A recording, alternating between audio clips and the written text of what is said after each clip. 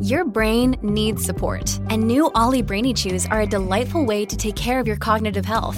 Made with scientifically backed ingredients like Thai ginger, L-theanine, and caffeine, Brainy Chews support healthy brain function and help you find your focus, stay chill, or get energized. Be kind to your mind and get these nootropic chews at ollie.com. That's OLLY.com. These statements have not been evaluated by the Food and Drug Administration. This product is not intended to diagnose, treat, cure, or prevent any disease. Hello, For Real listeners.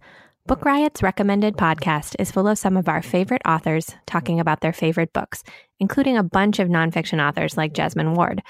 If you haven't read her memoir, The Men We Reaped, stop what you are doing right now and go get it because it is just amazing. We wanted to share Jesmyn Ward's interview from Season 1 of Recommended with you as a special bonus episode. Season 1 of Recommended includes 12 episodes, and you can listen to them all right now. Get more details and subscribe at bookriot.com/recommended or in the podcatcher of your choice. And get excited because Season 2 of Recommended will be launching on May 16th. We hope you enjoy this bonus episode with Jesmyn Ward.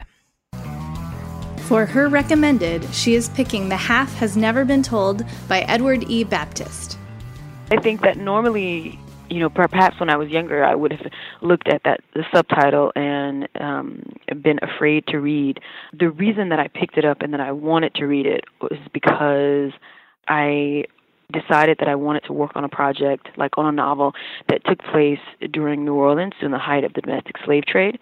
And as I was attempting to begin writing the rough draft of the novel, I realized I know nothing about slavery, right? I know nothing about what slavery was like, how it was built, how that entire sort of system of, dehumanizing one group of people and making them into animals. I had no idea how any of that worked. Unfortunately, my history education is spotty at best, and so I thought, well, it would be a good idea to read this book so that I can learn and do some research and maybe have a better understanding of the context, the world, that I'm writing about. So once I began reading it, I couldn't stop. Okay, so the book is The Half Has Never Been Told, and it is about slavery and the making of American capitalism. I may have seen it in my local bookstore. Because sometimes I like to go to my local bookstore when I'm, just want to look around or waste some time and browse the shelves. And so if I saw it anywhere, I think that would have been the place. My local bookstore is Past Books, and so they have a nonfiction section that's right next to the register at the front, and I think that is probably where I found it. It takes a while to finish because it's pretty dense.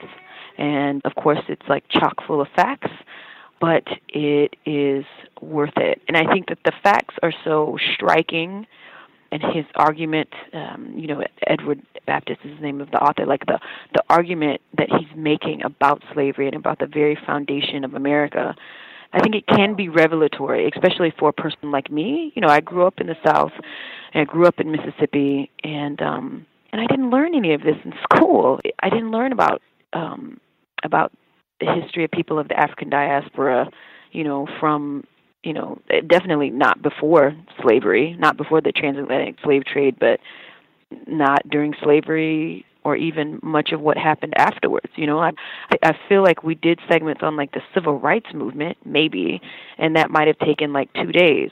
So yeah, so my education is it's woefully inadequate, and this book taught me so much about what the country was like. There were some facts that I was really surprised by. For example, I guess at one time during the early 1800s, Natchez had the highest concentration of millionaires in the country, in the entire United States. and the reason that there were so many millionaires in Natchez was because of slavery. Also during the early to mid 1800s, that slavery was sort of the economic backbone, or slavery and the production of cotton, right? So this was the economic backbone for a fourth of the industry in the United States. That was totally shocking to me. One of his larger arguments in the book is that America could not have become America without the institution of slavery. And he proves that, in various different sort of ways, right? He offers proof of that throughout the book. But I had never encountered that idea before, and that was enough of a glue to link the states together and to attract settlers to in the past it was called the Southwest, but to attract settlers to the Southwest, to get them to go there, to begin driving out the Native American population. What I understood of slavery was further complicated because I grew up in the South, and I encountered people, young people, people that were my age, young, white kids who would argue with me about slavery, about the Civil War. And they would say things like, the Civil War wasn't fought over slavery. They would say things like,